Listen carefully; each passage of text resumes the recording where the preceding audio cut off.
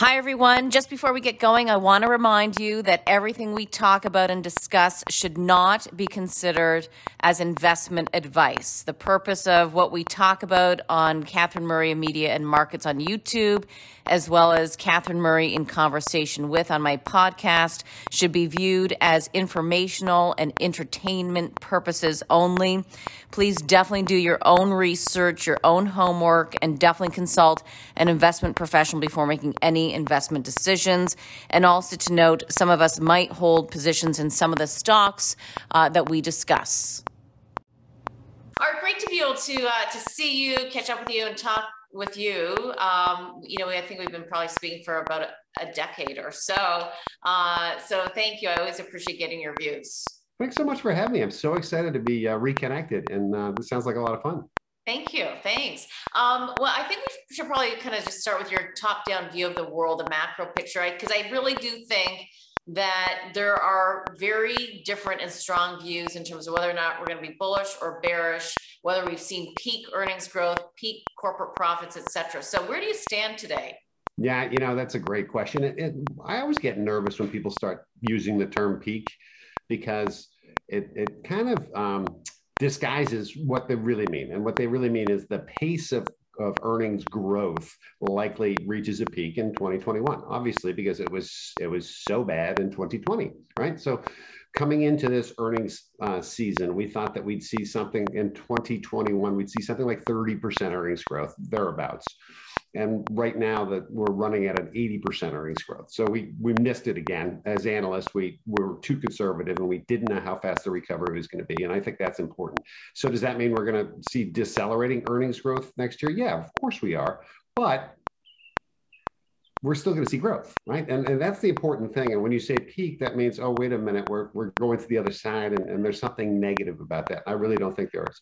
I would tell you the three things I think that are most important. Earnings estimates for the second half of this year have gone higher. That typically doesn't happen. After earnings season, you tend to get a guide down. So estimates tend to start to fade or pull in for the back half of the year. They've actually gone up. So I had to raise my target price for the S&P 500 because of that. And I will likely have to do it again after this week. And that's because I started the year out with a consensus thinking the consensus estimate for earnings for the S&P 500 was going to be at or about $184. That's now sitting at 196, and I think it reaches 202 before the end of this week. So just to use the same multiple that we started the year with has moved us from 4,400 to 4,500 and likely 4,600 as a target for the S&P. Our earnings estimate for 2021 is actually going higher. Some of the things that are driving that are that there's actually been, because of logistical bottlenecks, there's been an expansion or an elongation of this economic recovery. And what do I mean by that? All of the things we'd love to do, we just can't do just yet. We can't buy new cars because there's not enough semiconductors. We can't fly because there's not enough seats. We can't get to the hotels we want to because there's just not enough travel and leisure workers out there. That supply response will meet that demand response, but it probably brings the recovery out well into 22 and possibly into 23. So I actually think of the opposite of peak is we've elongated this recovery. And I would argue that this Delta variant is actually stretching that out as well. So I think we're actually at a point now where we say, yeah, 2021 was great economic data, certainly improving on a sequential basis. Certainly great earnings, but I think we're just at the beginning of this recovery that likely lasts for 2 or 3 years, not just the roaring 20s of this year. Yeah, I think that's a really interesting point that I've been thinking a lot about lately is the fact that we've got this back and forth news on variants and, a certain percentage of the population that doesn't want to get vaccinated leads me to believe that this business cycle, the economic cycle, will be even longer because you're going to have the continuation of support from various central bankers and people getting back to normalcy, but at a slower pace. So it creates this longer time frame that we could be in this upward trajectory. Yeah, such a great point. And just, case in point, 2 weeks ago, there was probably 25 S&P 500 companies that said, everybody's going to be back in the office in September. and half of those have already said, you know what, we're pushing that out a month. We're gonna make that October. So it's that type of sort of stretching out of the return to normal that is likely going to stretch out the economic recovery. Now, there's other things that need to happen too, right? So our logistics, our bottlenecks, our supply chains need to heal, right? So we've got a lot of things that we're missing, and it's not just services like we talked about in travel and leisure, but it's actually manufactured goods, and that's a natural offshoot of shutting the economy down and then not knowing what the pace of reopening was going to be. All of those things we're going to start to see a supply response in. I think we're going to start to see more semiconductors manufactured. I certainly think that will have a knock-on effect to give us more telephones and more iPads and more cars and all the types of things that we'd love to have right now, but just can't get because we're on a waiting list for them. So I think that there's a natural recovery process. We just underestimated how long it is. And what's also important to that point is North America is probably doing a bit better than the rest of the world in reopening. And this is a global economy. So whatever we assumed was going to be the global economic recovery pace, that's likely slower too, which means we're going to pull some of that demand into 22 as the rest of the world heals and gets back to some level of pre-pandemic activity.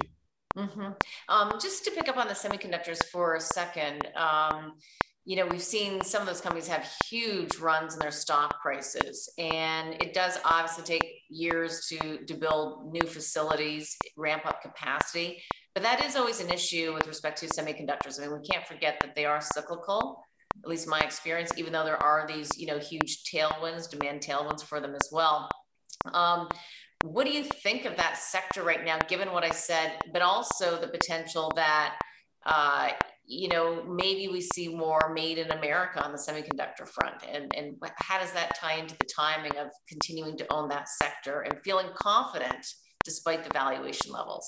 Yeah, it's interesting. So the semiconductor index has been down for 4 days in a row coming into today. And it's the first time we've seen that going all the way back to May. And I think what's happening here is a couple of things. So the points that you bring up that I think are really important to understand is one of the things the pandemic brought to the front of mind was that our supply chains need to be a little more organized, and it can't be so dependent on any one geography. Semiconductors are probably the largest dependence on one geography, and that's the Asia Pacific. So to onshore manufacturing of semiconductors takes a couple of years. And there's been multiple companies that are putting up billions of dollars across the United States, mostly in Texas, but that's going to be a supply response that doesn't happen for a couple of years. So to your point about this overbuilding in the cycle, we're probably not going to get a chance to see that, because by the time that manufacturing comes up and we've got better logistics and dual sourcing and better places geographically to get semiconductors from, the demand is going to continue to rise. Like, we're using so many more today than we did even 5 years ago. I had no idea how many semiconductor chips are in an automobile until the auto companies told us that they can't make enough cars because of that. And I think when we think about everything else in our lives, the Internet of Things and how much more that's going to be driven. But what happens in the near term, and when you talk about valuations for the semiconductors in general, I don't disagree with you that they've had a run, as has all of technology. I think that when we think about some of the FANG names, they certainly have been supportive of the S&P 500 to this point. They make up that's a market cap weighted index. They make up about 22% of it. What happens, and what seems to be happening right now, is they're really in favor as a trade when the yield on the 10-year is below its average, right? So the average yield on the 10-year is about 145. It got down to 112 last Wednesday, which was an overshoot to the downside on the heels of a bad ADP report. It's normalizing back above 130 now, and you notice that the knee-jerk reaction is to sell the tech and to buy the economically sensitive cyclicals. So that's the kind of rotation, or those types of rotations, that I think we're going to go through the balance of this year and into next. I don't think that a 2% or 2.5% yield on the 10-year is that detrimental to most technology companies, especially after we heard the earnings they reported. But psychologically, in this market where it's either or right now, when the yield on the 10-year starts working its way back up to what the 3-month average is, technology seems to be a source of cash. Why do you think that the earnings reaction to strong tech earnings was so muted? Such a great question. The same thing was true with the financials. So the first week of earnings season was the large money center banks, the investment banks, et cetera. Fabulous earnings, really incredible earnings. but stocks came in at all-time highs, at or near all-time highs, right? So that sell the news reaction happened the first week, and then the second week things seemed to be broader in terms of reporters. A lot more sectors were reporting, but then the third week rolled around and it was all tech, and we were focusing on Facebook and Amazon and Microsoft and Apple, and all of those names were trading at or near all-time highs. And the reaction function there was very much like the financials, where people just said, you know what? I've had a great run here. I've been looking for an excuse to take profits. I'm going to sell the news. Most of those sell-offs that we saw have clawed back almost all of that initial reaction. And yeah. the only one where that's not the case is likely Amazon. And they were one of the few misses. You know, we've had 87% of companies beat their earnings estimates. Amazon just didn't happen to be one of them. Right. And I wanted to ask about Amazon, but we'll get to that in a second. But, when you think about the market right now, and I think everybody's style, it really does depend on your style, but, you can take profits, but the amazing thing is these stocks continue to climb back. And, my question is, for people who aren't traders, what do you think in terms of understanding whether or not they should be taking profits, but then recognizing, of course, those stocks just keep climbing back? I mean, I don't really know the right strategy. Yeah, that's such a great question. And I think the best way to think about this is it's never going to be either or forever, right? We're never going to have it's just growth or it's just cyclical.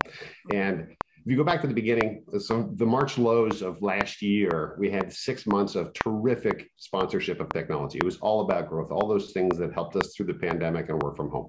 And then at Labor Day of last year, things got expensive in technology land. RSIs were in the 90s, very overbought. And we started getting better news on vaccines, and we had a real quick downdraft in the market in general, but a much larger downdraft in technology, and then a 6-month rotation in economically sensitive cyclicals. So that was basically 12 months from the March lows coming into the first quarter. And since then, we've had 4 rotations in and out of tech and cyclical, right? And right now it feels like we're at the beginnings of a out of tech and into cyclical rotation. How does the average investor navigate that process? To me, I think the best way to do that is to have a barbell approach. So you want to have exposure to growth on one side, and you want to think thematically, things like Internet of Things, cloud computing, cloud security, 5G, all the technology themes that have a long runway. And you really want to express those opinions in companies that actually are measured by a price to earnings ratio and not a price to sales ratio. So it's a much shorter duration trade. You're not tied to that net present value multiple, where some of these revenue growers that just haven't gotten to the point of making earnings yet. On the other side of that, you want to have cyclical exposure, because I think we're going to have a long, drawn-out economic cycle here. So you want to think about things like financials, energy, materials, and industrials. And then you don't want to just set that and forget it. What you want to do is rebalance that every 2 months. And what does that mean? It means every 2 months you're selling some of your winners and buying some of your losers. Unless your ratio is still intact after 2 months, you're going to take some profits and you're going to put it in the underperformers. And then vice versa, the next 2 months. Now, had you done that for all of 20, you outperformed the S&P 500 by 475 basis points. And it's working again this year. So it's impossible to time the market, but it's possible to put discipline in your diversified portfolio, have a barbell approach. Both things are going to work at some point in time. And as long as you're rebalancing every 2 months, you're likely going to outperform the market. And to choose 2 to 3 months in terms of rebalancing, is that a different time frame, Art, than you've used or suggested in the past? Yeah, it is. It's a little bit tighter, but I think that it's sort of standard practice when you think about rebalancing your diversified portfolio. A lot of my counterparts will say you want to do that quarterly, and I'm not sure why. It feels like it depends on how you express the opinion. If you're in ETFs or if you're in single stocks, the cost of that rebalance really is de minimis, right? But it's keeping you in check. But if you waited to the end of the first quarter last year, you were very out of balance. And it certainly, by the time Labor Day rolled around, you would have been much better placed to catch that rotation as the cyclical. So I think 2 months is a great target. I think it keeps you flexible and disciplined enough so you get to make those hard decisions. Should I sell some of these names that have done so well right now? And you're not removing yourself from the exposure. You're just taking your exposure down so it's equal weight to your exposure to cyclicals. So we've talked about this barbell approach and some of the growth themes like 5G, security software, cloud, et cetera, and then owning the cyclicals as well. What about from a company-specific stock perspective? What themes or companies would be of interest? Well, that's interesting. So when you think those are broad enough topics, when you think about cloud computing, right? When you think about 5G, for example, which we're still in very early innings, we're probably further along in North America than we are outside of the United States. But the simple way to think about this is you either get the folks that are going to sell this service, so you know pick the three incumbents, whether it's AT&T, Verizon, or T-Mobile, or you think about the folks that are vendors into them. So it's the American Towers of the world, the Crown Castles of the world, the folks that are actually doing the heavy lifting for them on the infrastructure of this build up. Or you look at the semiconductors that are very important into that process, right? So, you know, playing semiconductors. So that's one of the thematics. You can think almost the same way. And what's oftentimes true is something is not always just a pure 5G play. It may have a lot to do with edge computing, cloud computing, and then the cloud security names. You know, sort of everyone knows that handful of winners right now, and they continue to do very well. On the other side of the barbell, when you look at the exposure to industrials, exposure to materials, exposure to energy and financials, that's really easily accomplished either through an ETF or single stocks. We tend to favor the ETF approach because you're not having to pick winners and losers and all of that, but it's certainly an approach that dynamically helps you rebalance without writing very many tickets. Got it. I noticed in your note, you talked about Sanderson Farms and the takeover of that company. Just kind of curious as to why you highlighted that and or your views on merger and acquisition activity, what it's looking like right now, because there certainly have been a ton of IPOs on a weekly basis. I mean, what does all of that tell you, or what do you think about when you see it? Yeah, so we had a record number of SPACs last year, right? And a SPAC is just a blank check company. A blank check company, by the nature of it, has to go through a merger. So we're going to see more mergers over the next 2 years than we've ever seen in the history of the marketplace. It's just a function of the number of newly minted SPACs that are out there looking for deals. We had more in the first quarter of this year than we had all of last year, and last year was a record. That's driving part of that M&A activity. The other piece of it is cash on balance sheets is very strong. We have everyone is taking advantage where they can of low interest rates, levered up, cleaned out their balance sheet, and sits on a pile of cash. That sitting on a pile of cash is very much like the personal savings rate. It's a pandemic. We don't know what to do, so we're going to hunker down and make sure we have a war chest of cash. That tends to express itself when you feel better as things are getting more normal.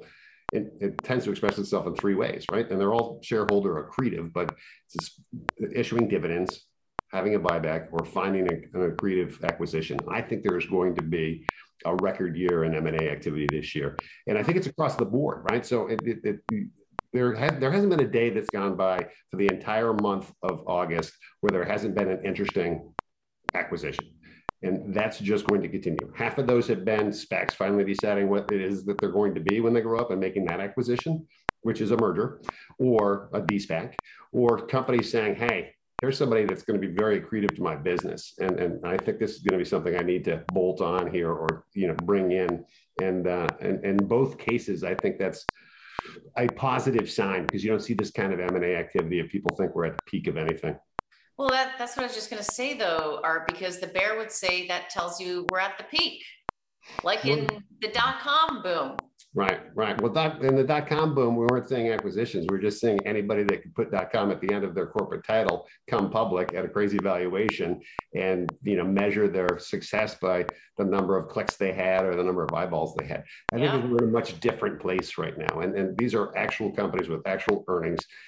What does happen in mature industries, though, you can either try to find a disruptor or become the disruptor, right? And so if you're a financial company, and JP Morgan, Jamie Dimon had some great things to say about some of the disruptors in his earnings call, which I thought was very interesting. It's like, we blew it. We didn't do what Square is doing, or we didn't do what, but in that message, he's telling you, oh, by the way, we're going to buy one of these guys because we didn't build it. So right now, I think we're more at the cycle of there's disruptors out there nipping at our heels. We either build it ourselves or we go out and buy these guys because we need that growth in our business. I still don't think that that's a signal that there's something wrong with the market. I think that's a signal that new technologies and new ways of doing things are actually becoming more mainstream, and larger incumbent companies are either trying to figure out how to build it themselves or how to buy it. And what worries you the most though right now? I mean, I know we always kind of talk about COVID, and maybe it's COVID, maybe it's deficits, inflation, or is it something else? Because you sound very positive, and there's Yeah, a I'm lot of relative. reasons to be. I think that the three things that I get that keep me awake at night is how much we've overestimated our ability to see a supply response to the amazing aggregate demand we have for almost everything, right? And how frustrated we might get with that process. So what does that mean? Does if I can't get the iPhone 12 in time for Christmas, does that mean I'm never going to get it, or does that mean I'm actually going to get it in January when I can finally get it? It feels like it's more of that, but I just don't know that there's going to be a frustration where just like, you know what, I can't do those things that I've been, dying to do for the last 16 months while I've been held up in my cottage. I think the second thing I get concerned about is underestimating the uneven recovery that we're seeing globally, right? We touched upon that a little bit, but North America is doing much better in terms of getting reopened. The rest of the world is struggling. Asia is going through some major issues with this new variant now. India's in bad shape, parts of the UK, certainly parts of Europe. So if we have estimates for global economic growth that are kind of tied to the kind of pace of recovery we're seeing, I think we may well be ahead of ourselves in that, and we need to sit back and say, hey, we're underestimating how much further ahead we are in recovery than the rest of the globe. I think away from that, I think that the normal concerns of things like, do we see major changes in fiscal or monetary policy? I don't think we're going to, but we're going to see some changes in monetary policy. We're going to see that soon. Do we get an overreaction to that, or has this been one of the most telegraphed changes in monetary policy in the history of That's true because it has been telegraphed, and there are people concerned that they're going to taper. Maybe September, I think, was something that was just mentioned to me today. December, maybe. I mean, right. Is the market prepared this time, or is it, December of 2018 all over again? Yeah, you know what? The real taper tantrum happened in 2013, and it happened because Chairman Bernanke was up on Capitol Hill and actually fielded a question. And as opposed to talking about this in a presser, which they didn't have after all their meetings, and they do now, he actually talked about it in front of the Senate Banking Committee. Answered a question, said, "Yeah, we'll probably start tapering our purchases, sometime in the next couple of months." And the market just got caught by surprise. Would you be surprised at all if at the September meeting, or even at Jackson Hole, the Kansas City Fed meeting, that Jay Powell were to talk about tapering a little bit and actually announce in September that, hey, here's the shape and cadence of what it's going to look like, and then start in December? And oh, by the way, started in a cadence that's likely to be $10 billion a month in equal portions to both the mortgage backs and the treasuries, and take a year to accomplish that. Would you be surprised if that process and leaving the balance sheet the same size meant that the Fed was still in the open market buying $40 to $60 billion in assets for the matured assets that are rolling off? All of that is well telegraphed, I think, I hope, because it's certainly something that's been talked about ad nauseum for a while.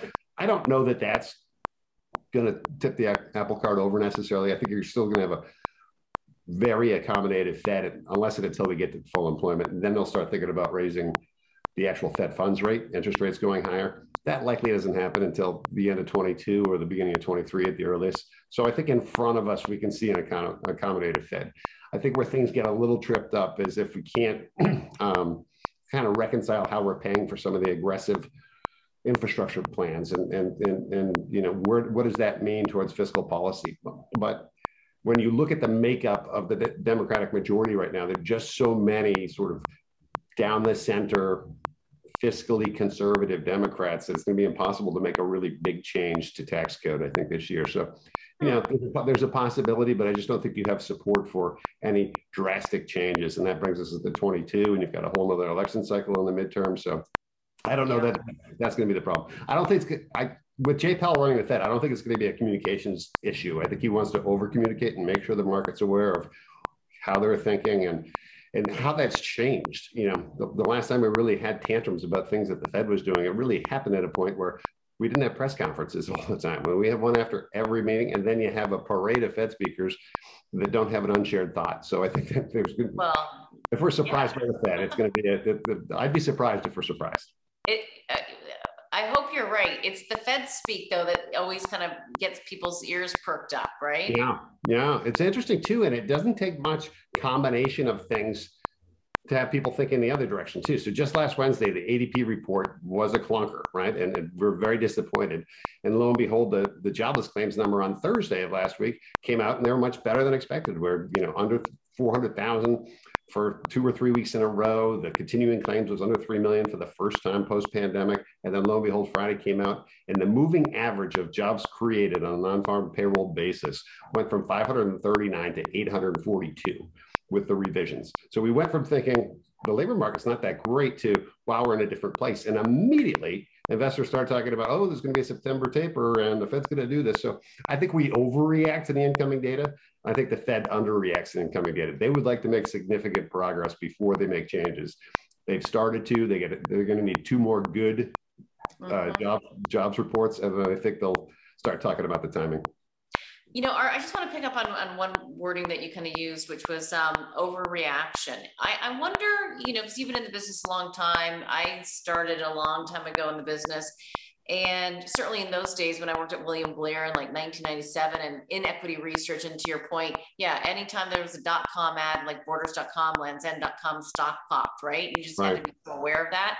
But the point being is that we didn't pay as much attention really to the U.S. Federal Reserve in those days for perhaps obvious reasons or fine reasons.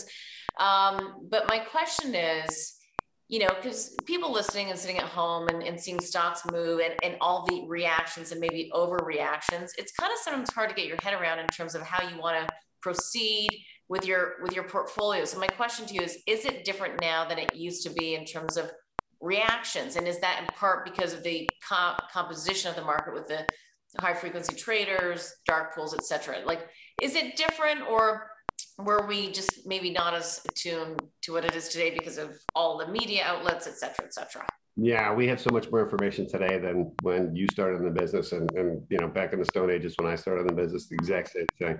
Paul Volcker was the chairman of the Fed. There was no press conference. There was no announcements. You'd find out by looking at the Chase Manhattan Bank and what they raised their prime rate to, and you could just mirror that to what the Fed would do. They would raise rates in between meetings to whip inflation now. We're in a much more transparent world with information at our fingertips. There's the ability to overreact to things. When did that happen? So I would tell you it happened in March when the yield on the 10-year went to 1 3/4. Huge overreaction, and all we could talk about was inflation. And then we started getting used to the fact that, hey, wait a minute, lumber prices are rolling over, energy prices have come down, the industrial metals are coming back in. And then we had an overshoot to the downside when the yield was 112 last Wednesday, thinking that the jobs recovery was over and we're not going to create any more jobs in this country. So I think that the access to information is what's changed things. And to your point, the number of people that can react to that quickly, right? So when you think about the people that are actually active market participants, both in fixed income and in equities, that can react at hyper speed to any changes of information, you're going to see those much more volatility. And I think that that's what's different than in the 80s and 90s when we were cutting our teeth in this business. And I think that's probably, it's not good or bad. It's just what it is, right? It's the new normal. How do you as an investor think about this? You need to tune out some of the noise and think about your game plan. So if you've set up a diversified portfolio and your equity allocation is in companies that you truly believe have long runways and can grow revenues and earnings, you don't want to react to things like the Fed making an announcement on tapering. That's not part of your long-term investment thesis. You're not buying tech companies or cyclical companies because you think the Fed somehow is going to push us into a recession, right? And or going to cause, they're going to make a mistake and push us into recession. You're investing for the long haul, and as long as you keep an eye on your diversification and not overreact to the noise, I think you're going to be in a much better place. Okay, I'm glad I got your thoughts on that, because I think that there is so much volatility, noise that goes on, and good to have perspective in terms of what the rate game plan or strategy is. So we will leave it there. And on that note, I thank you very, very much for doing this with me today. Always a pleasure. It's great to see you. Thank you. You too. I know. I can't wait till it's in person, and it will be.